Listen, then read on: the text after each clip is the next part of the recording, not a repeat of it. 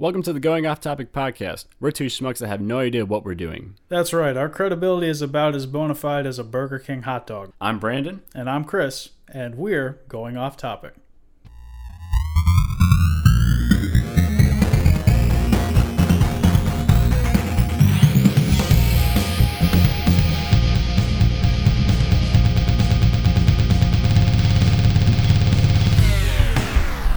All right, so welcome to our official first episode of Going Off Topic. Very first one. Kind of surreal, honestly. Yeah, I mean, this whole thing started when we were just sitting on a couch. I think we were watching Lord of the Rings. I think it was just like they were leaving the Mines of Moria. Oh, yeah. And you just kind of turned to me and was like, yeah, what if we do a podcast?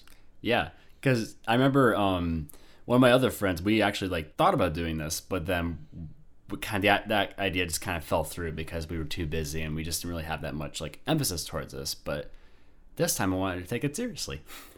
Yeah, I mean, and it's, what do I got going on in my life? Pretty much nothing. So it's like, okay, yeah, sure, fine. I'll do a podcast. Yeah, work, sleep, eat. I'm sure all, 4 of our listeners will be really thrilled to listen to us. So, Hi, Mom. Yeah. Hey, Mom. Really appreciate all that you do for us. That's for sure. So to kind of go off here, we have quite a few topics to discuss today, and they are all over the place, hence the name Going Off Topic. So what we got first today? Well, are we going to introduce who we are first? Oh, that's right. Nobody knows who we are. That's right. Oh, my goodness. How can they keep up with the character development and growth if they don't know who we are? I'm just so excited that I already assume people know who I am, so... Well, I mean, with it being just our parents listening to this, for sure, I'm sure they know. But that's what I'm going with. For the people who want to get invested into this program, they need to know who they're dealing with. Yeah, who are you? Well, I'm Chris, and got a degree in film and video, and working as a video editor was the plan. But I'm not working as a video editor, and I'm doing freelance. Right. And I'm here doing this podcast with you. So clearly, my career is going very well. And as for me, I'm kind of in the same light. Funny enough, we actually went to the same college. I am also a film student graduate, and I am also a freelancer. However, instead of video editing, it's sound editing and sound production. So I do a lot of freelancing for film sets and other personal projects, and along with this to make our resume look nice. But I also work just to also pay my bills whenever I can, and I'm doing this now, so. Wow, sounds good. Boo.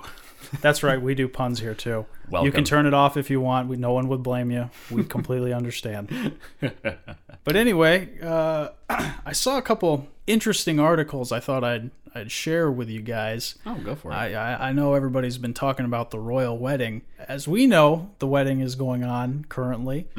But apparently there was quite a few people who did not think that would actually happen. They didn't think the wedding would actually go off without a hitch. Are you serious? What do you mean? So there's an article that says psychic predicts royal wedding will be canceled.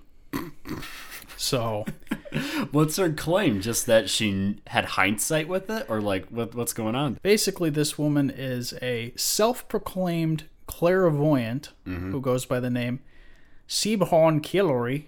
Ooh, I know that was a horrible Irish accent. You should be ashamed of yourself. Foresees the strangeness surrounding the wedding, culminating with a shocking conclusion on Saturday when the couple wind up not exchanging vows. According to an Irish media outlet, the psychic had previously predicted that this week would see a major headline-making story rock the royal wedding in the days before the big event, with the news that Markle's father now plans to pass on attending the wedding due to health concerns. Kilroy believes that her proverbial sixth sense has been proven correct. However, she warns not everything is as it seems. Yeah, she's wrong. Yeah, isn't that interesting? I mean, that's kind of like getting your horoscope read, where it's something big will happen today. It's okay, if you're vague enough, of course something big will happen. Exactly. And it definitely seems like this is the case for this lady. And then here's her quote she's got. I said there would be sensational news coming from the UK. Yuki. The Yuki. Oh, there in the Yuki. It sounds like a Canadian province. Youper. coming from the UK, and somebody would fall ill. So she called her Meghan Markle's father, being too ill to come to the wedding. She claims that Markle's cancellation is part of a cover-up to set the stage for an even bigger bombshell before the big day. Ugh. She says something serious will happen that will stop the wedding. Okay, and then this is back to the story. While there does seem to be a weird vibe hovering over the weekend's events, a cancellation of a royal wedding would be a story of seismic proportions. The last time I checked my Facebook feed, looks like everything went according to plan. Yeah, I can confirm. I was sitting there and I was actually watching a little bit of the coverage with my mom. So I saw the kiss, I saw the vows were exchanged. It happened. So if you were going to go into Ireland and see Mrs. I imagine it's one of the two. Yeah. Kilroy. If you went to go see Miss Kilroy for your fortune, I would. Get a second opinion. Exactly. Go check with a different psychic. Because did not seem to be the case. Sorry, not happening. The other interesting story we got here comes to us from Tanzania. Ooh. That's right. So we're really going global here with our weird articles. And the title of the article is "Cursed Corn Sticks to Man's Head." Wait, hold on. It says corn? That's as in corn on the cob. All right. Yeah. What's going on with that? So it plays out like this: a bizarre incident in Tanzania saw a thief's capper turn into a nightmare when a stolen bag of corn became stuck to his head, thanks to some kind of black magic. Oh boy! According to a local media report, Frank Jaffet pilfered the sack, which weighed a hefty 45 pounds, from an unsuspecting farmer in his village. Oh. So this guy put a 45-pound bag on his head. Yeah. So his plan was to drop the bag off at a friend's house and return later with more stolen goods. And that quickly went awry when Jaffet realized that the bag had become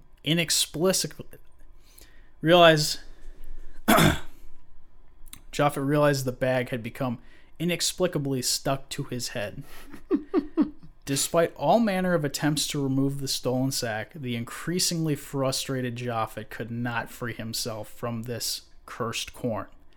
After hours of this maddening experience, the thief had finally had enough and actually turned himself in for the crime at the local police station in the hopes that they could remove the bag. Yeah, you're just walking up to the officers. Yeah, okay, get John out here. We got another cursed bag on some guy's head. Yeah, bring out the crowbar, the blessed crowbar. Divert the black magic. Yeah, like seriously. Like, oh yeah, the police have a good anti-hex warding unit. I bet it was somehow involved with that psychic up north. Yeah, exactly. There's collusion. Anyway, authorities in turn brought Jaffet to the home of the farmer, who apparently put an end to the spell that she had cast on the corn in an attempt to retrieve her stolen goods. Were it not for weird photos and video of Jaffet mournfully carrying this sack of corn on his head to the police station, one might be inclined to think that this was just some ridiculous tall tale. However, the evidence that we have appears to indicate that this was a genuine instance of black magic, apparently being successfully used to thwart a thief. What's your take on that, Brandon? I really don't have any words. That is just way too crazy to be true. But wait, that's not from an Onion article, is it? Oh, no. This isn't the Onion now. So this my God. That was actually real. Yeah, well. I mean, what is as real as it can be? What is real in today's day of fake news? Oh, are we going philosophical now? maybe fake news is another episode. We're just two schmucks, like we said. Yeah. Are we actually alive? Yeah.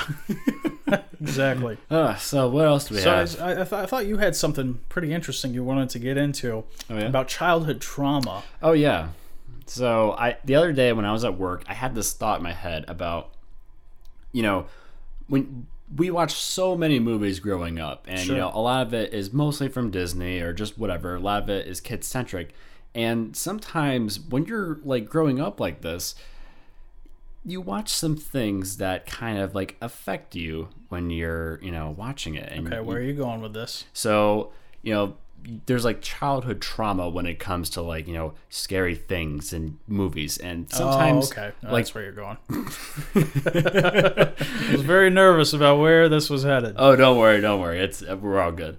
But we get to the instance that, we get really scared of like a certain scene or a certain character. Okay, yeah. So the cliche definitely. one that people talk about a lot is like, Large Marge from the Pee Wee Herman movie, with the God. stop motion, face. Like, he looked like this. Like you see like, it's like, to this day, I don't think I can watch that anymore. I mean, that was really disturbing as a kid. well, actually, I didn't watch that as a kid. I watched that when I was growing up. So when I was much older. So like, I really didn't have that like impact when I was a kid. Now, if you talk about the pink elephant scene in Dumbo, however, that really got me. Like, I don't know why, but just like it was like really trippy. I didn't know what was going on. I was like, this is what happens when you drink alcohol. It's like really eerie music. It's like jovial, but like it's also like dark as well. It's like it always got to me when I was watching it. It still does. That scene did more for in an anti-alcohol campaign than any Red Ribbon Week has ever done for students. Oh, yeah. But like there's also other things that like I thought of as well. There was somehow Disney always gets related to this, but ever watch The Brave Little Toaster? Oh yeah, yep. And I already know where you're going with this. Well, which one? Because there's quite a few actually. Well, I'm thinking of the first one. With No, I meant like certain scenes that got me because there's actually more than one. Okay, fair enough. That's true. Yeah, that was. Man, we watched a lot of disturbing stuff in the 90s, didn't we? Yeah, we sure did. The one that got me the most was probably the Phil Hartman air conditioner in the house. Yep, absolutely. Where he overheats himself and he explodes, and like you just see like this like broken, dead air conditioner just like laying on the windowsill. I'm just like, just getting unnerved by it, just thinking it. Oh yeah, I mean the lighting of that, it was just a very creepy scene. Mm-hmm. That kind of makes me think of a scene in Fern Gully, where the smoke that's voiced by Tim Curry is coming to life. It starts off as like kind of slime and muck, I think, and then it starts like eating a bunch of pollution, and it's like this disturbing song that's being played as it's becoming this creepy smog monster. Yeah. I remember being pretty thrown off by that as a kid too. Taught me to go green. Hey, there you go. Just gotta save the earth, man. So that Tim Curry doesn't come to my home and just like start singing to me. So yeah, Tim Curry coming into anybody's home singing to you is a bad thing. Man, Tim Curry, he was in the Rocky Horror Picture Show and he was the kind of creepy guy. And then there was he was it. He was the original. Pennywise the Clown. Yeah, that's right. So, man, really, Tim Curry, man. Creepy dude. Creepy dude, but wonderful actor. Yeah, definitely. Like, I rewatched the Rocky Horror Picture Show a couple years ago with a friend of mine, and I forgot, like, how good that movie was. Like, I was really shocked. Like, there was, like, this, like, laugh-out moment where, like, there was this guy that was, like, in a wheelchair that was going, like, really fast for some reason. I have no idea why, but just, like, I lost it at that part. See, the scene that I'm thinking of that really creeps me out with him is when he's, like, I guess first being introduced and he's just, like, tapping his foot in the elevator and slowly, for some reason it's like that tapping and the kind of ominous music playing. Yeah. That's just all I remember as a kid, just kind of, like, making the whole thing really creepy. And of course, we got to talk about It from 1990. Now, this isn't the remake that came out, which I liked as well, but the old TV mini series movie that came out way back before you and I was born in 1990. So I remember, like, in the playground, the kids would always talk about that movie, like how scary it was, and that's where like a lot of people had their fear of clowns developed. And this is going to sound stupid, but to kind of fit in, I said I was also afraid of clowns, but I really wasn't. But however... That's phobia appropriation, Brandon. I should be ashamed of myself. But there was just moments in there that just kind of like offset me rather than like, actually like scare me in a sense. I actually laughed more than I was scared. Well, for some people, that's like their immediate reaction to something really scary or really disturbing. I'm definitely one of those people where it's like, if I see some horrible accident, it's going to be kind of like a chuckle from me. Not because it's actually funny, but because it's so, oh my gosh, crazy that it's like that your defense mechanism of how to react to something is stressful or disturbing. Yeah, it's your body trying to cope with that. It's like, okay, I can't think of anything else in the drawer here. Let's pull out. Oh, laughter. There we go. Yeah. Speaking of that, it's like in scary movies, I have this method where if I think a jump scare is coming, like, it's getting all quiet and still, and this like a person slowly moving to a door. Yeah. I'm sitting here and my brain's like, oh yeah, you gotta get ready for this, bro. There's gonna be someone jumping out. Yeah. So what I'll do is I'll start tapping my feet or tapping my legs, and it kind of gets me into a movement so that I'm focusing on that. And so when the jump happens, I'm not one of those idiots who's sitting there and like hopping out of their seat. Yeah. So that's one of the ways I try to preserve what little bit of coolness I have left. Yeah. The way that I do that is because like I don't get scared of jump scares. I think it's actually quite lazy in a lot of films. But what I do is I usually like cross my arms. Cross your arms? Yeah, because like I don't want to jump. Because like that's just something that's no one wants to be that guy. Yeah, so I just try to or gal. It's 2018. Yep. Girls can get scared too. But like I would cross my arms and just like I really wouldn't like do it tightly, but just like firmly to where like if firmly grasp it. Like I would just do it firmly and like whenever the scare happens, like I just like I don't even jump. I just like take a little jitter basically. So like. That way it's better than like, my arms flipping backwards like, whoa! So, that way it's like my way of coping with like, jump scares and stuff. But going back to the childhood stuff. Would you say we went off topic there? Oh, this is it, guys. He said it! Yay! But with it, I remember the one, because like this movie would always like make me laugh because Tim Curry is just so outrageous. I mean, if you look at the second half of the movie, like it's not even like good anymore. Like there's like kiss me fat boy. It's like you like balloons? How about a bunch? It's just like he's so like he was awesome in that, but just like as a kid you probably got freaked out by it because he's so eccentric. Like humans shouldn't make a expression like that. Like that's just too exaggerative and like too big. I don't like how you're moving, sir. Please close your mouth.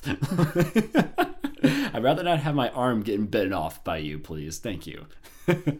But just there's so many things, and we can always come back to this because there's always something like even in video games too. Like there were some video games I used to play. Like I got childhood trauma off of that. Like as stupid as this is gonna sound, I remember when I played Super Mario 64 like in 1997. There was a moment in that game where there's like the stairs that go up to the final part where you try to beat Bowser, but you have to have a certain star requirement, which is like 70, I think. And if you don't have enough, real upscale living for Bowser. Yeah, gated community. Yeah, you need 70 stars, kid. Real class elitism there. So like, if you don't have enough stars, it's an endless staircase, and it always loops. And there's just like this looping music, and it's like you're looking up the stairs. It's just darkness, and you hear this music go like do do do do do do do do do do do do do do do do. It's just like it gets to you, and like 5-year-old me was just kind of like psychologically messed up with that because I'm like I want to go up, but like it's gonna be forever, and like I'm just being daunted by this thing, and like I remember like I went to my mom. I'm just like, oh, it just won't stop. Like, then don't go up the stairs. I'm like, I have to though. And I realized I had to get more stars to get that. But just like that was something that got me when I was a kid too. So it's not only related to movies, but it's also games and could be music in a sense too. But I really can't think of anything like that. But yeah, I guess the other thing that really messed me up when I was younger, is watching that show Are You Afraid of the Dark on Nickelodeon. Yeah. And that one, it's like come on, Chris. You knew what you were getting into watching something like that. I mean, for crying out loud, the title says it all. Yeah, isn't that the Midnight Society or whatever? Yeah, where the kids are sitting around the fire and they throw the little magical sand or whatever in there and they tell their story. Anyway, there was one. Some people might remember this one. Actually, there's two I want to go into that really messed me up. One was this kind of movie theater episode where they're playing kind of a ripoff of Nosferatu. Ooh. And they have kind of like Dracula in it. But what happens is the movie comes to life and Dracula steps right out of the screen. Oh. And I still to this day just remember this scene. I can still clearly see the guy playing Dracula who's kind of coming at the camera with his hands out and he's slowly getting closer to the character that, you know, you're trying to be sympathetic to. And it's just he had like this bald head. It was really pale. We really need to highlight how horrifying bald people are. And was just coming slowly at the camera, and I can still see it. And I just remember anytime I went down into the basement by myself and the lights were out, I just immediately I just went to whatever was the scariest thing possible, which at that time was Dracula slowly coming at me while I'm trying to go get a otter pop from our freezer. And so that really messed me up. Now you're bringing back memories like, you know, basement in the dark. Like, that was like my whole fear back then. What kind of kid enjoyed going down into the basement in the dark? The weird kid that eats boogers. I don't know. Yeah. The ones the Marilyn Manson, you know, people like that. But the other one that really stuck with me, even to this day, I still kind of freak out a bit about it, is there was this one where it was about people swimming in a pool, and there was some dead ghost creature that lived in the pool, and it would drag people down and try to like drown them. So, and you couldn't see it. You couldn't see the monster or the ghost or whatever. So, you know, that didn't go well when it came time for summer camp, and, you know, everybody was going into the pool and hopping into the deep end and stuff. And all I'm thinking is, you guys are going to get got. You guys are fools for doing this. Yeah. The thing's in there and it's going to grab you. I was just going to ask you, like, did you ever think that when you at your lifeguard job that you had a while back? Oh, yeah. I mean, eventually I grew out of it. You know, I think I grew out of it when I was probably 18, so, you know, it didn't stick with me too long, but I didn't. You know, and I know a lot of people also have a similar fear where they irrationally, and myself included with this, they irrationally think that in the deep end there's going to be some kind of shark that is let loose into the pool. Thanks, Spielberg. Like this is freaking James Bond Thunderball. Yeah. And the bad guy with the sharks in the pool.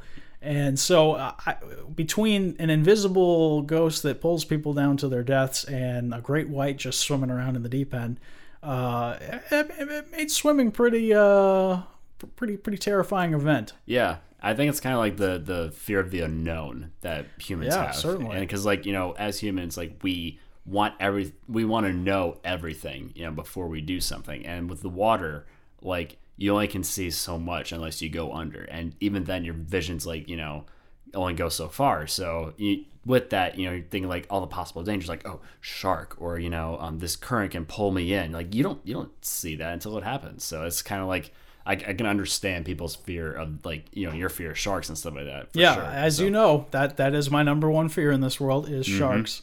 The worst case scenario is I'll just try to paint this picture here. This theater of the mind. The worst case scenario in my life, which I could ever experience, is being in the middle of the ocean, and for complete 360 degree view, there's nothing but water for miles and miles. No islands, no boats, no debris, nothing, just water as far as the eye can see, and you're just floating there, treading water, and all of a sudden you feel something brush past your leg. Ooh. Oh man! See, I'm getting freaked out just talking about that right now. Like, I'm there. So something like that. That is worst case scenario, and that is like, I hope I had a heart attack in that moment of fear. Well, you know, what you could do to escape that is wrestle up a couple of sea turtles and use hair to, drag them off from your back. Little Pirates of the Caribbean reference there for you guys. Oh, yeah, very, very nice. Yeah, that seemed to work out pretty well for Captain Jack. Yep. But you got to get those sea turtles first, so... Yeah, and I'm not great at attracting sea turtles. No, neither am I. It's never... Well, I'm just not their type. Well, what about pizza? Well, I've had... Oh, wait, those are Ninja Turtles. I keep mixing them up. I see what you did there. Yeah.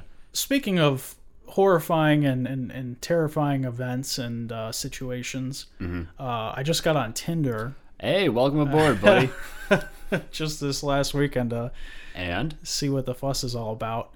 And, I'm doing all right. I'm doing okay. But there was just a couple things that I just couldn't help but notice. Oh, really? And what's that? So what I'm seeing is that most of these women are nurses or some kind of, working in the medical field. Mm-hmm. And it's just funny to me that there's not, I figured there'd be like a wide range of different, careers, but I guess it makes sense. I figure, being a nurse, you don't see a lot of guys. There's not a lot of opportunity to meet, guys. So they're so busy. Yeah. So, going on Tinder makes sense that you'd see a lot of nurses there. But anyway, I just thought that was pretty interesting. Yeah. The other thing I've noticed that I'm not really happy about.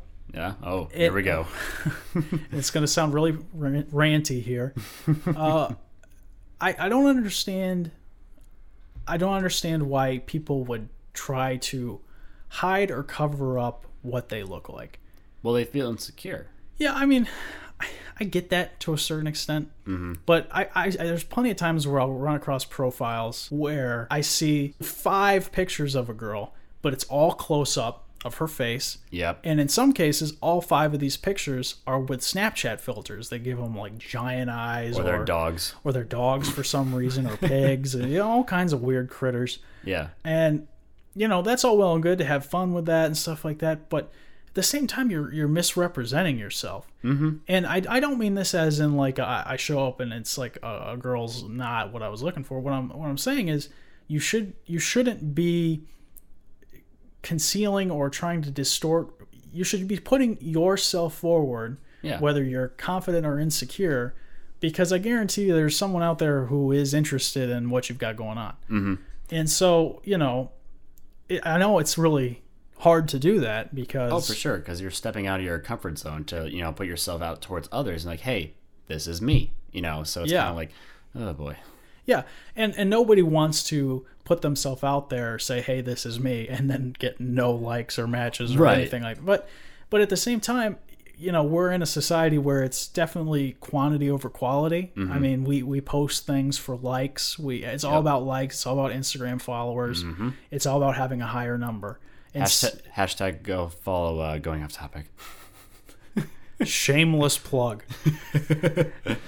Anyway, it's all about having high numbers instead of like kind of a quality aspect. Mm-hmm. Personally for me, I'd rather show my ugly mug, and let the girls see it with no filter, no, distortions, like, hey, this is it. What you see is what you get. Yep. And just lay myself out there and get, like 2 matches out of a month maybe. Hey, that's better than none, man. Yeah, but at least then I know that those girls it's like they're down, or they swiped accidentally.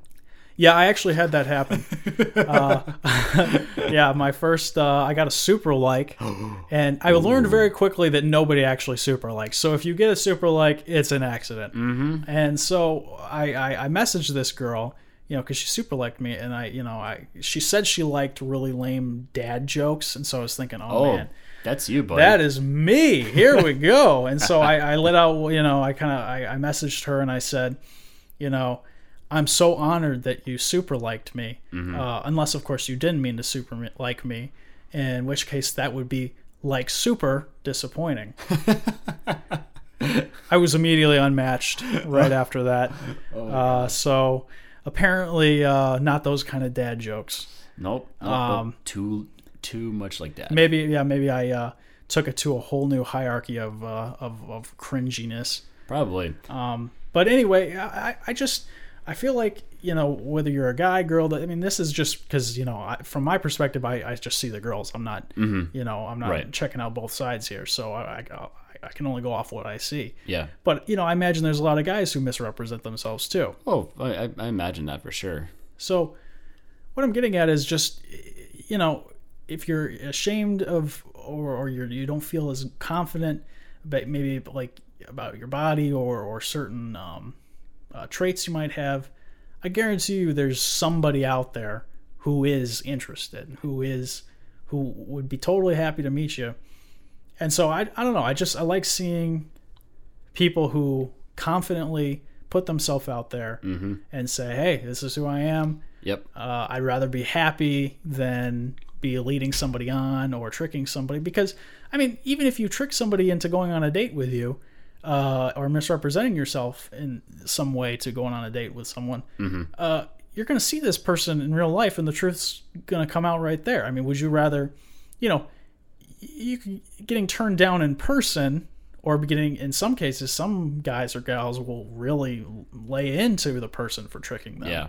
So why set yourself up for something so harsh like that? Yeah, it's very unusual, but that's the thing though. It's all trial and error. Like, it's just like everything else we do. So, you just gotta like experiment, like I remember, because like I used Tinder for a little while. I don't as much anymore, but like I do periodically every now and then. You on the OkCupid now?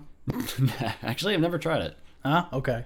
But I compared to like when I first started out, I probably wasn't that, appealing looking, just the way I put myself out there. But as time, the way you said that, I was probably not very appealing to the ladies. I was not. But I like, as time went on, and once I learned the system and the way like things worked, I'm more. Yeah, who would have thought there is a meta to Tinder? No way. It's like a game. But like the one thing that I've noticed more than anything else is two phrases that are, at least I've seen through women on there, is that they like the Office show and that they want to go on an adventure. Oh, so it's man, like, yeah, what do you mean by going on an adventure? Is that like literally you want to go like take a $4,000 trip across the world, or do you just want to go to the supermarket and get like a slushie? Like, you got to let me know here. You're being way too broad. So it's just like, you got to be specific. See, when I think adventure, I'm thinking like all the Indiana Jones movies minus the Alien fourth one. Crystal Skull. Exactly. I'm thinking something cool, so, like swashbuckling. Wait, are you telling me that surviving a nuclear blast inside a refrigerator is not an adventure you want to be on? Brandon, that's a different episode. And I think you know that. I don't know about you, but I think that'd be kind of cool, honestly. Definitely a story you tell your buds.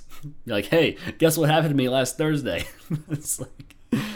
Oh man, but I'm glad that people still use Tinder though, because some people criticize it. It's like oh, it seems so fake. You don't meet them in person, whatever. But it's like, it's another way of meeting people. Like, even if you don't really want to date them, like, it's just a new way of seeing friends. Even like, I've seen people do that, Certainly.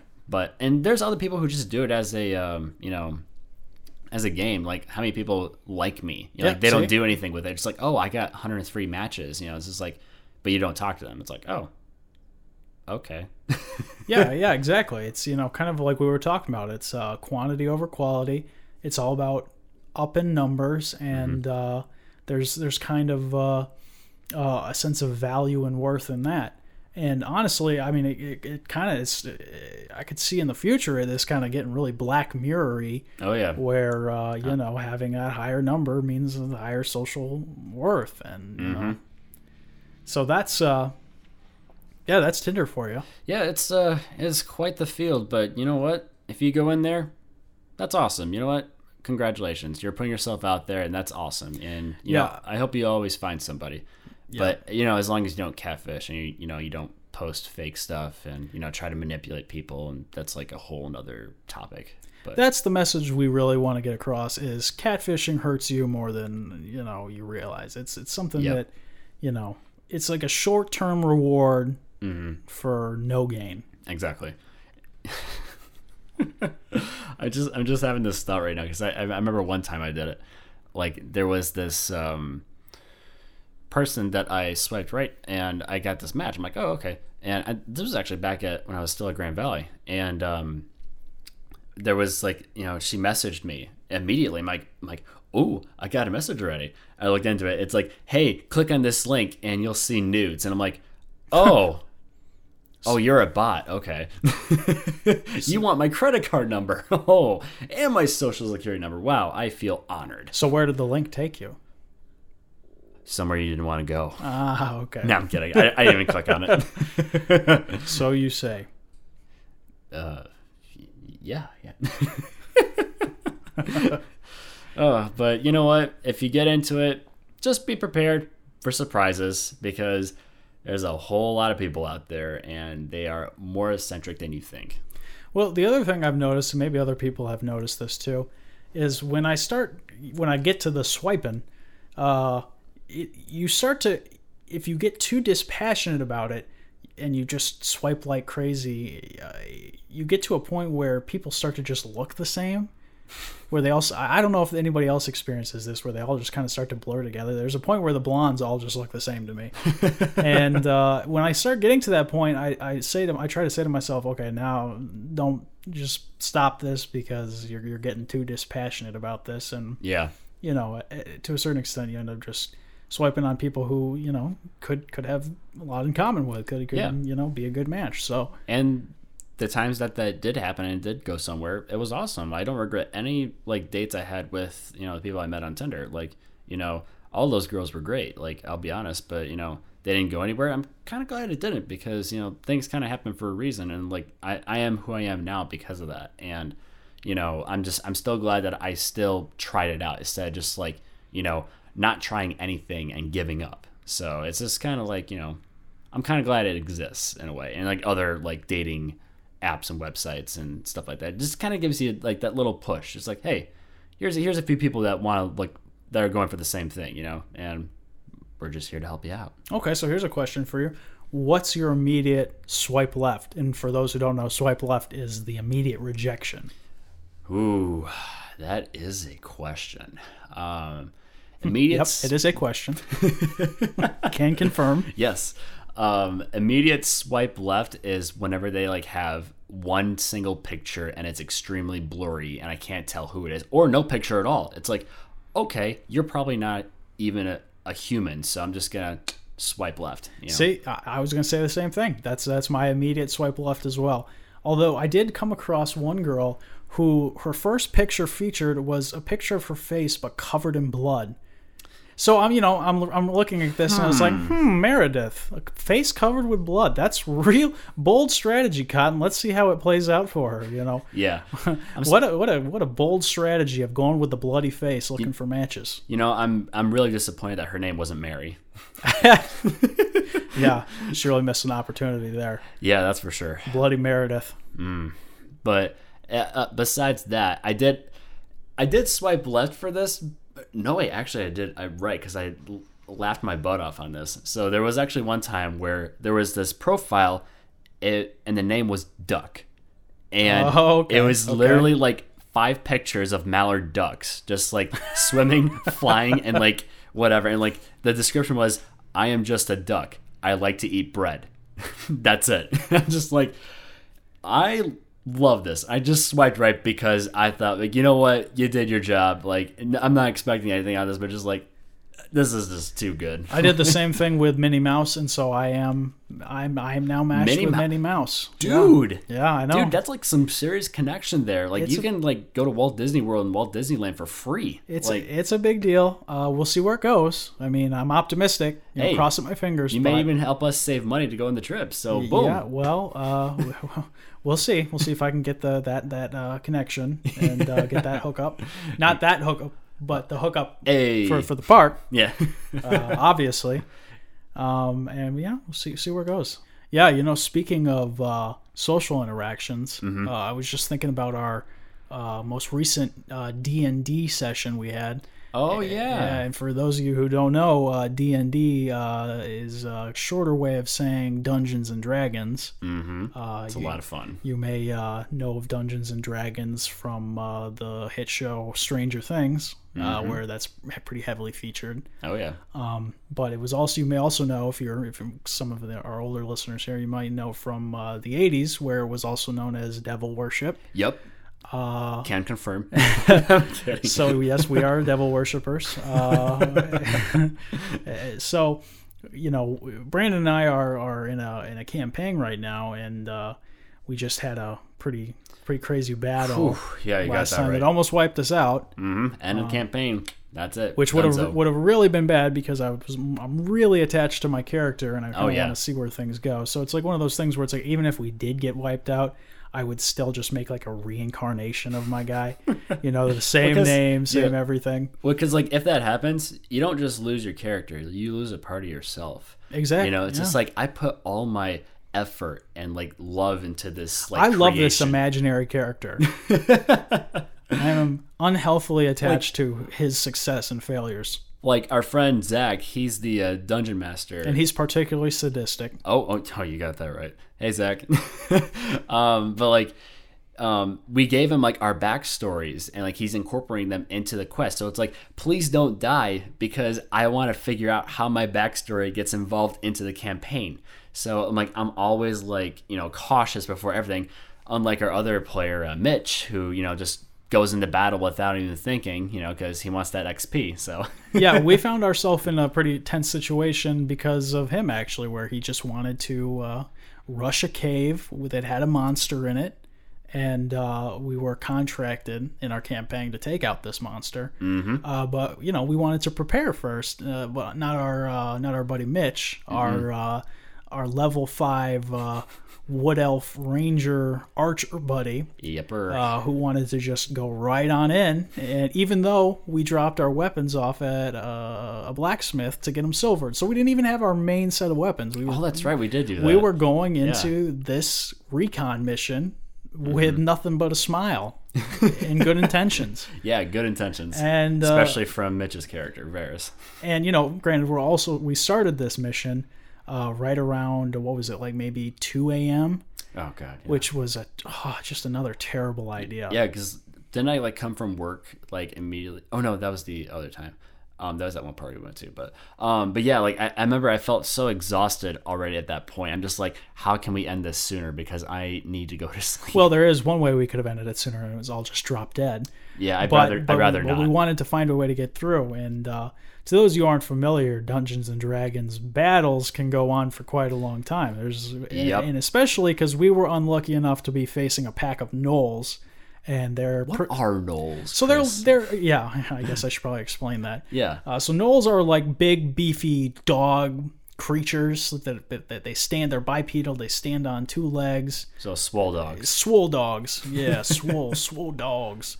And yeah, they really beat the hell out of us. We were very close to not succeeding in that, and watching the whole campaign go up in flames, and us slowly getting back to our lives. What would be terrible is all of us die except for one person, and then they have to keep going with the campaign. With the guilt, the pain of watching all of their friends die. The guilt of the lone survivor. Ooh. Yeah. No.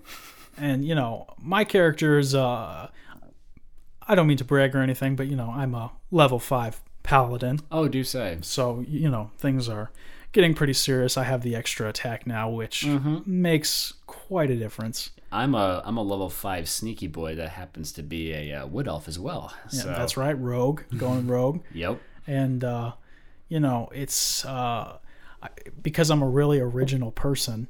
My character's based on Dante from Dante's Inferno. Not based. His name is actually Dante. Wait, from the book or from the video game? Yes. Yes. And the Kratos ripoff. Exactly. So I really want to see where our sadistic dungeon master takes these things. Mm-hmm. Yeah, Zach's really creative with the games that he does, for sure. Oh, certainly. And funny. We have a blast, just laughing our butts off, at my apartment, just playing this game for several hours. And for some people it's how can you do that? But it's because of the energy that we have and the Certainly. sense of community that we have with one another. I mean, I don't know if it's going to last forever, but my roommate actually got into the game now. So And he can't play next weekend when we're going to play. yeah, Isn't that great? It's like, hey, here's this new character, and he's going to the tavern while you guys take care of everything else because he can't be at the next session. Hey, we didn't catch your name. Oh, he's gone. Oh, And he's gone, just like that. He's just the mysterious stranger like from Fallout games that just Yeah. appears, takes out the bad guys, and then disappears. exactly. But very helpful though. Yeah, I mean, we probably would have had a total team wipeout if he didn't show up. We were not prepared.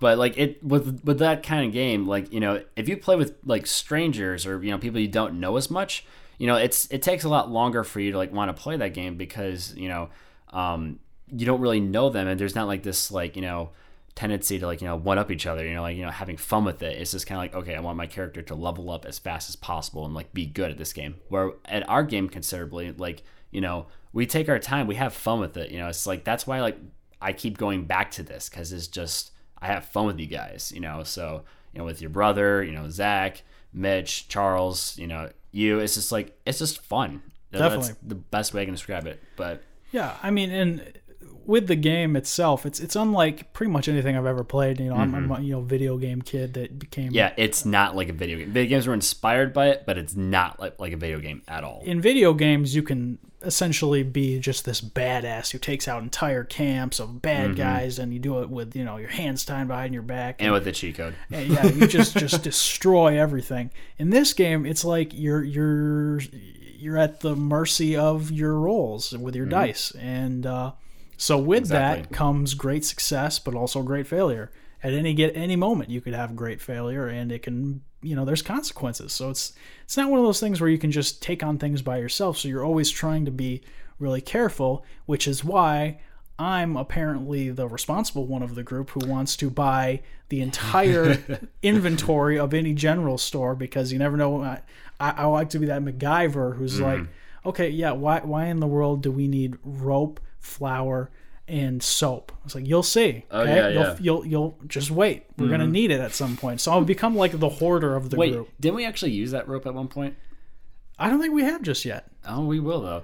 But it's kind of like in that same venue that, you know, I keep certain things as well, and I have a 15-pound of bear meat still in my knapsack. Oh, you still have that? I do, yes, and I'm gonna make It's probably pretty rancid by now.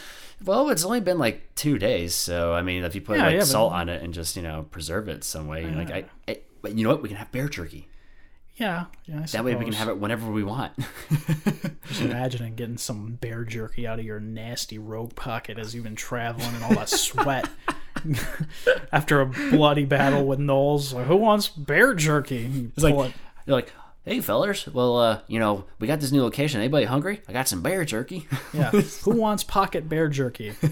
Worst street vendor, worst, you know, food truck ever. Well, you best believe I'm still going to talk about that bear meat until I throw it out. It's like your goblin heads that you keep for some reason. Well, no, they're not goblin heads. I do have one severed goblin arm in my bag because you never know when you might need. See, this is how I just sound like a hoarder here. It's like, And you we never sound know like- when I'm going to need this empty bag of Cheez-Its. I might have a need for this. Yeah, I mean, like, you never know. Like, this whole game could turn in any corner, and, like, we could expect something, you know, completely random, and we're like, you know what? I have the exact tool for this. Bear meat. Exactly. You can bait it, you know, with somebody and trap them. So, you know, Dungeons and Dragons is such a fascinating game, and, you know, every now and then we'll keep on giving you guys updates, you know, on our game session, and, you know, if we survive and stuff like that, and have to create new characters, or is it just you know, reincarnations of ourselves with terrible stats. So Yeah, mostly the terrible stats. But, you know, I would also say this to anybody who might be listening and thinking, you know, oh, Dungeons and Dragons, man, that is like ultimate social suicide right there. Ultimate. That's the thing, is I kind of thought the same way at first. I was definitely, like, I was always kind of like a nerdy guy. I always played video games, always, you know, comic books, things like that. And I always knew of Dungeons and Dragons, but I was like the nerd that was like, okay, I'm nerdy, but I am not crossing that. I ain't going full nerd I'm here. not crossing that geek bridge. That's a bridge too far for me, and there's no coming back from that. So I used to think like that, and then I became, an adult, quote, and decided I didn't really care, and I was like, yeah, what the heck, I'll give this a try. And I was totally blown away from the first session. And, for sure. And honestly, I'd recommend it to anybody, guy, girl.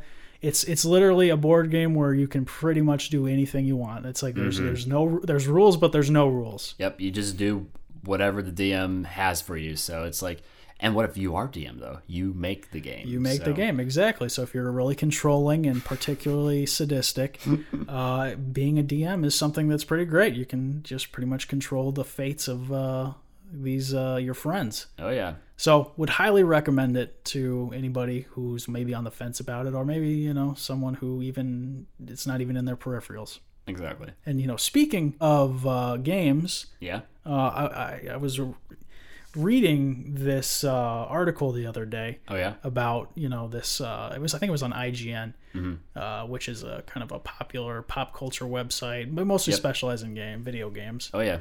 Freaking viewer here. And one of the questions was, they asked a bunch of the staffers what their favorite video games were of all time. I think I saw that. Yeah, their top 5. So I was thinking, what about my top 5, but I'm going to ask you first, man. What would you say is your top 5 video games of all time? Oh boy. And why? Oh, I know it's a ridiculously hard question. It's a loaded question.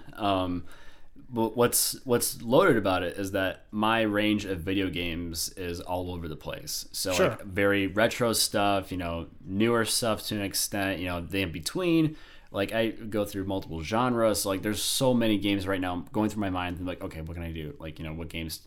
Like, oh, this one's good. This one has like a lot of features in it and stuff like that. So I'm just gonna go ahead and list something out for you. So I really don't have an ultimate. So like the top 5 I'm gonna list here, they're not in order. They're just kind of like somewhere in the same range. I just have to list 5. One that strikes out for me is the way to be really committed to it, really, really definitive in your top 5 answer there. Yeah. Well, I just want to lay everything out. Just make sure, like, no one's like, oh, that's your top 5. Oh, that's stupid. Like it's not in order. Dang You say that like that's not going to happen anyway. Oh, that's right. We only have 2 listeners. That's right. Yeah, I keep wanting to say viewers instead of listeners. I know. It's very weird. It's because we're film people mostly. We don't deal with just listeners. But anyways, the first game I can think of right now is BioShock. Oh, okay, gotcha. Yeah, I absolutely love BioShock because it's one of those games where it kind of transcends the medium. So like when you see certain movies, you can think of like the best of the best. So I'm not really a fan of this movie, but like when people think like greatest movies of all time, you think like, oh, Citizen Kane. When people think of like Citizen, I'm gonna say I'm gonna go off topic here. Hey, here we go. Citizen Kane is so overrated. It is. It is. It is just. It's so boring. Because like it involves something that's morally dated. Newspapers. I can't believe I'm saying that.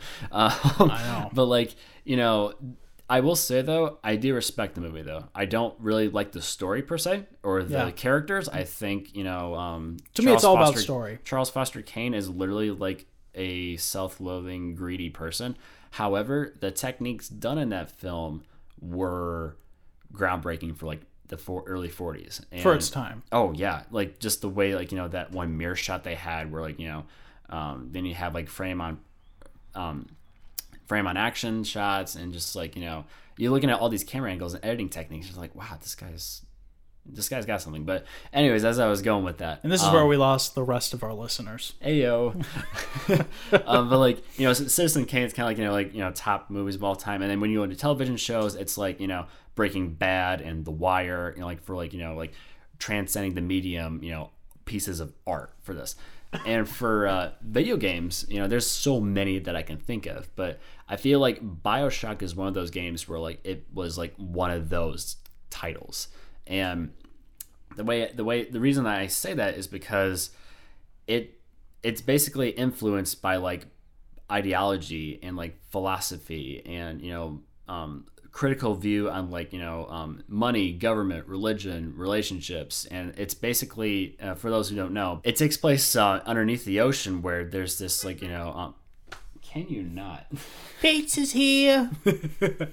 Where's the huge businessman Andrew Ryan who decides, you know what? There's no country on Earth that can, house my city, so I'm going to do it underwater where no man has done. And he's like a very idealistic man, where like he believes in self-worth and stuff, and like the game kind of goes into that, and like the game plays fine, with all the shooting mechanisms and stuff like that, but it's really like the backstories of like all the audio diaries.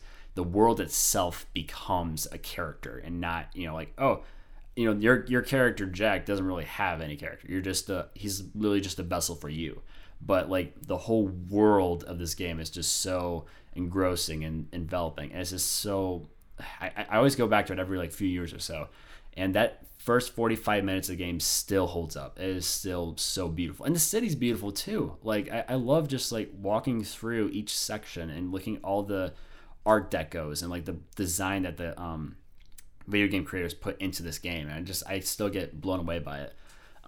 So definitely BioShock is on there. And that was just one. I know. I have a lot to say, and you're going to hear it, unless you pause or get out of this, episode. But whatever. Another one I can think of is Super Mario World for the Super Nintendo.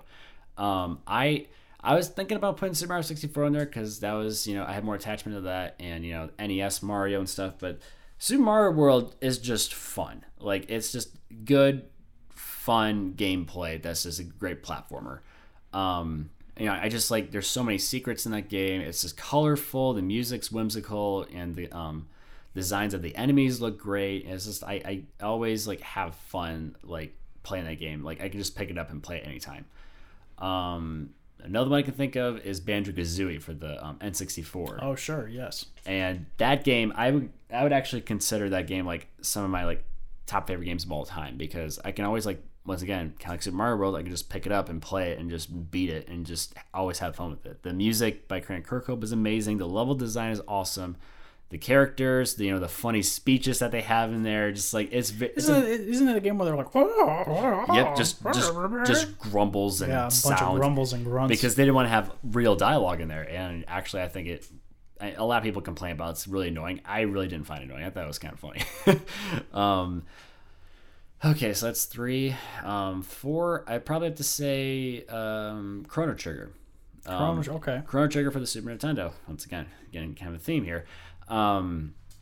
This game, it's always been on my top 5 consistently for the past few years, and I don't want to spoil anything, but it's probably one of the best RPG games ever made, and I always have fun with it, and it's so influential with other games, and like it's just everybody like always pulls something from that game. It's actually from the minds of Final Fantasy, the art design of the Dragon Ball series by Akira Toriyama, and the Dragon Quest games as well implemented in there, and it's beautiful. It's still wonderful to look at, and I always try to play it as much as I can because it's just one of those games, man. And man, I'm kind of disappointed because like there's so many other games I want to talk about too, but like But the show's only an hour and 15 minutes. Oh, let's see about that.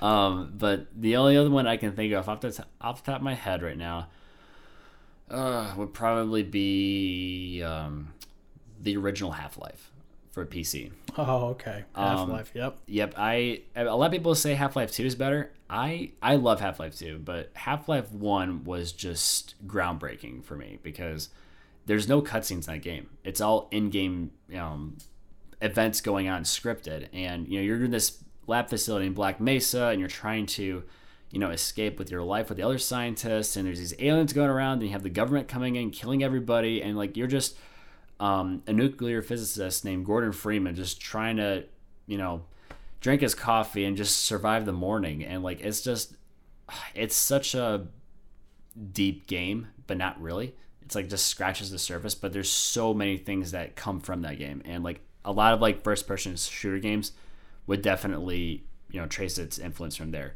Oh, and I already know I have 5 already, but I'm just gonna mention Fallout New Vegas. Whoa. The rule said 5, Buster. You can't be going past getting me number 6. Well, too bad. I'm just gonna say I'm not gonna describe it deeply because I can do that in another episode. But Fallout New Vegas is one of those other games where I can always go back to and just have fun with that. But that's New Vegas is pretty good. New Vegas is beautiful. I love that game so much. But all right, what about you, Chris? What's your 5 or 6? No, I'm not doing 6. Okay. Go by the rules. I had to draw the line somewhere. I would say number 1. My number 1 game of all time is gotta be Final Fantasy X. Ooh, that is a fun game. I do like that. I'm just gonna go through them real quick and then maybe touch on them a little bit. Mm-hmm. Final Fantasy 1 definitely. That's a good game too. No, not Final Fantasy 1. Respect Final Fantasy 1, but it's not my top 5. Final Fantasy X number 1. And then this is going to be kind of a cheat. So I gave you New Vegas, so I'll take a little cheat here. I'm going to put 2 the entire Kingdom Hearts series. Oh, that's a great series. There's too many. There's too many now. There's too many games, so I'm just going to put them into one category. And particularly 1 and 2, that's more than 6, Chris. Yeah, I know. so 1 and 2, are particularly the Kingdom Hearts saga. Just it was one of those games that just changed my life. As a kid. I have a deep attachment to the first one. Oh, definitely. I think 2's a better game, but I like 1 better for some reason. Like to me, like the music's better. It started it all. The levels were great. It was so creative. It was so innovative. It was one of those things where it's like, Disney and Final Fantasy combined? What? How will this work? And so, and it worked great. It was a match made in heaven that nobody knew was going to be a match. Exactly. It was 2 very unlikely people swiping right on Tinder. Hey, we come back to Tinder, Joe. There we go. And so I would say my 3rd is probably Red Dead Redemption, which is by Rockstar. Second one's coming up. Yeah, I'm really looking forward to it. 2018 is a great year for video games. I gotta say, there's so much good stuff. My wallet is gonna be just totally deflated by the end of it all. Yep. But yeah, Red Dead Redemption, just great story, great likable character, great open world, Wild West. Yep. Great ending. And I would say my 4th is probably, I don't know if you've heard of it. It's an old kind of PC game series called Monkey Island. Oh, yeah. Some people might know Monkey Island. It's pretty obscure, but for those people who are Monkey Island fans, they're pretty hardcore Monkey Island fans. It's hilarious. It's a great comedy, click and point adventure game with some strategy involved in it. And you basically play as this really doofus, kind of incompetent, cringy pirate named Guybrush Threepwood, and he's just really pathetic, really he is corny, but he's really likable at the same time. Yeah. And I'll put the Monkey Island franchise probably. Oh, so we're going franchise now. Yeah. I know. Well, then my list is completely different now because I thought you were just putting single games into this list. So, now I have a completely different list. So I'll have to do another time. So I definitely went out of the parameters on that one. Well, and then, man, number 5, probably Pokemon Silver. Oh, that's the best one. Or Crystal, maybe, because Crystal you can get everything. Well, that was the definitive edition of Gen 2. Yeah. But Silver, Silver, there was no other game like it because Silver was the first, as far as I know. I haven't kept up to date with everything. The first and only game in the Pokemon series where you could go back to a previous region and then face the gym leaders there. It created such a better game. You had a whole end game after you beat the first region. Yeah, I heard that. I watch a lot of gaming videos with history and stuff like that, and apparently Satoru Iwata, the guy who helped produce this game in a sense. That whole going back to the original area in Kanto, that was an afterthought. He actually just the whole game was originally just going to be all in Johto in this one region you were at, but then it was you know what, we can probably compress all the data and memory on this the stuff that we made and put all of Kanto in here too, all on one cartridge. And he made the best Pokemon game ever made. It's just awesome.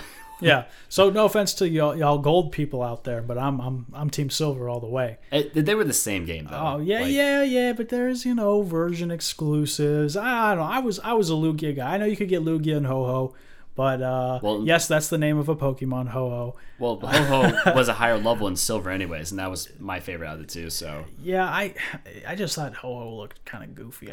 Granted, okay, with all Pokemon, they look goofy in general. It's a bird. Yeah.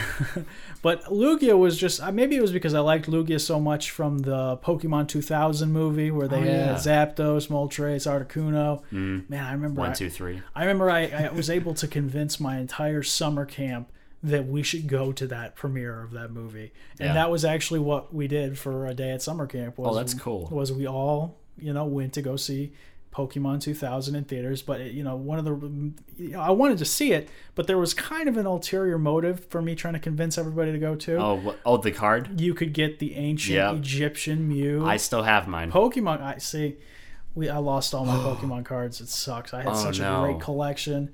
My mom, I guess, threw them all out one day where I was like, "You're too old for these," so they're going away. Boo. And I know, the only thing that survived was my holographic Blastoise card, and that's really honestly all I needed because Blastoise, it doesn't get better than Blastoise. Blastoise, Team Squirtle, Team Blastoise. That's where I stand on that. Oh, come on, Mrs. Kemperman, don't do that. Yeah, I know. It was and it's really unfortunate because now we see how valuable those OG cards are. Well, I mean, they are, but there aren't. There's like this.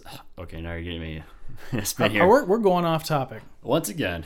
Get ready for that. Yeah, we're gonna say that a lot. So if that's really gonna be a problem, we would understand if you decide this isn't the show for you. If there's anybody even listening at this point, I realize that we spent a lot of time on nerd topics here, so get ready for that. But as I was saying though, the ones that are worth more money are like mistakes.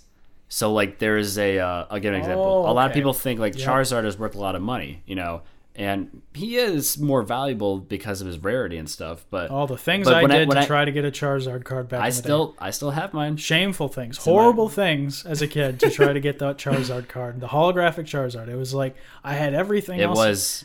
I don't know why it was so popular. Man, I was so shady and underhanded with that kind of stuff. I was like trying to trick people. I'm making kind of all deals like, hey, yeah, that's a nice Charizard you got there. How about I trade you this holographic Sandslash and this holographic Golduck and this holographic Chansey for that Charizard. Think about this, man. You're getting 3 cards, 3 holographics, and you're just giving up, one stupid holographic? But everyone's like, no, everybody, you were cool if you had the holographic Charizard. Oh, yeah. So it was like, I had to get this card. I actually had mine, got it on New Year's Eve in 1999, like when I was going to 2000. You even remember the exact... Oh, yeah. Got it. I still remember the story. Shout out to my parents here for getting this, but... I remember we were getting stuff ready for the party for the year 2000 coming up, and we went to a mall in East Michigan, Great Lakes Crossing, and I remember I would go to this the Wizards shop that had like all these cards and stuff, baseball, Yu-Gi-Oh, Pokemon, whatever. I don't think even Yu-Gi-Oh was around in the States yet, but Magic the Gathering and all that stuff. And I remember I asked my mom, and I'm like, hey, would it be okay if we got like a small deck of Pokemon cards? Because there were 2 methods back then of getting Pokemon cards. It may still be relevant today, but there was the small single pack one, and then there was like this collection deck, like collection that has like a lot of cards in this like category, and I remember my mom was like, oh, you can get like 2 little single pack at once. I'm like, okay, cool, might get something like cool out of this. And I remember they would put the rare cards in the back of the packet, single packet ones. And I went through one of them, Magikarp was like the first one, like up, and then the energy cards or whatever, like just getting like all these crap cards. And then suddenly, I remember I got like a card that I already had. I think it was like a Kabutops, I think, or something like that. But still cool. I love fossil Pokemon, but then I'm like, okay, whatever, And Charizard was the only one I didn't have of the original 3 starter Pokemon. So like, I had Venusaur, I had Blastoise, but I didn't have Charizard. And I remember a few of my friends, my neighbor, who's basically like my big sister Jess, she had a Charizard as well. So I'm like, oh man, I wish I had a Charizard. So I go through the second packet once again, another Magikarp, more energy cards, more just like worthless. Gosh, those cards. Energy cards had so much of those. Mm-hmm. And then at the back, guess what it was? A holographic Charizard. Bam, right there. I was able to get it before the 21st century began, so I thought it was kind of cool. Like, I was freaking out. My parents were like, "Whoa, but what's up?" They're like, "I got a Charizard," and I was like, "I'm like, oh, awesome, that's great, dude." And just like I've always kept that one like in its own sleeve. Compared to the rest. The rest are like, having their own thing. I mean, Charizard isn't even my favorite Pokemon. Not even close. But like, it was a big deal back then. For some reason, I still have like a tie to it because I was able to get from a single pack and not like the expensive expansion collection that has all of them on. It's like I got the random one. I didn't really do anything. I just I got it. But like it's still kind of cool. Like I still remember that very fondly. But man, that was one New Year's Eve, man. I'll tell you what. There hasn't been a New Year's Eve that's surpassed that. It's just there's no topping something like that. Yeah, I mean there are some, but that was like top of the top, cream of the crop. So cream of the crop. That's right. We do WWE references too. We are wrestling fans, so get ready for some WWE humor. So, and if you don't like that, we got 2 words for you. Too bad. Yeah, no, I was big on trying to get the Charizard card. I don't remember how I got a Charizard card. Mm-hmm. I just remember that it was peeling in the front. So it was like I had the card stock at the back, but peeling. But the front where the like picture of Charizard, it was actually peeling over, and I was so desperate for Charizard. I was like, I'll make this work. I'll find a way. Where's the glue? Somebody save this card. And so, obviously I go to like Hobby Lobby or something and got myself some really nice stick Elmer's glue. Ooh. And, I got in there and it's like, you're going to be okay. We're going to make this work. We're going to make this work.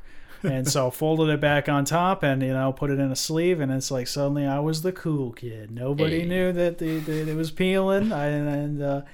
That was, how I completed my triumvirate of, Charizard, Venusaur, and Blastoise, and suddenly I had achieved status as a popular '90s kid with the right stuff. Mm-hmm.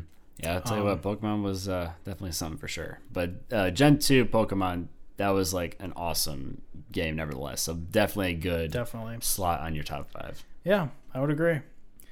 All right, so I know we're getting close on time here, so I wanted to kind of hit you with another kind of popular thing. Oh yeah, you might have heard of this. It's kind of going around these days. This week, actually, there was a whole lot of discussion about this. Mm-hmm. And what I want to ask you, Brandon, do you hear Yanny or do you hear Laurel? Oh boy, you're asking. I gotta ask. Which one is it? Okay, well.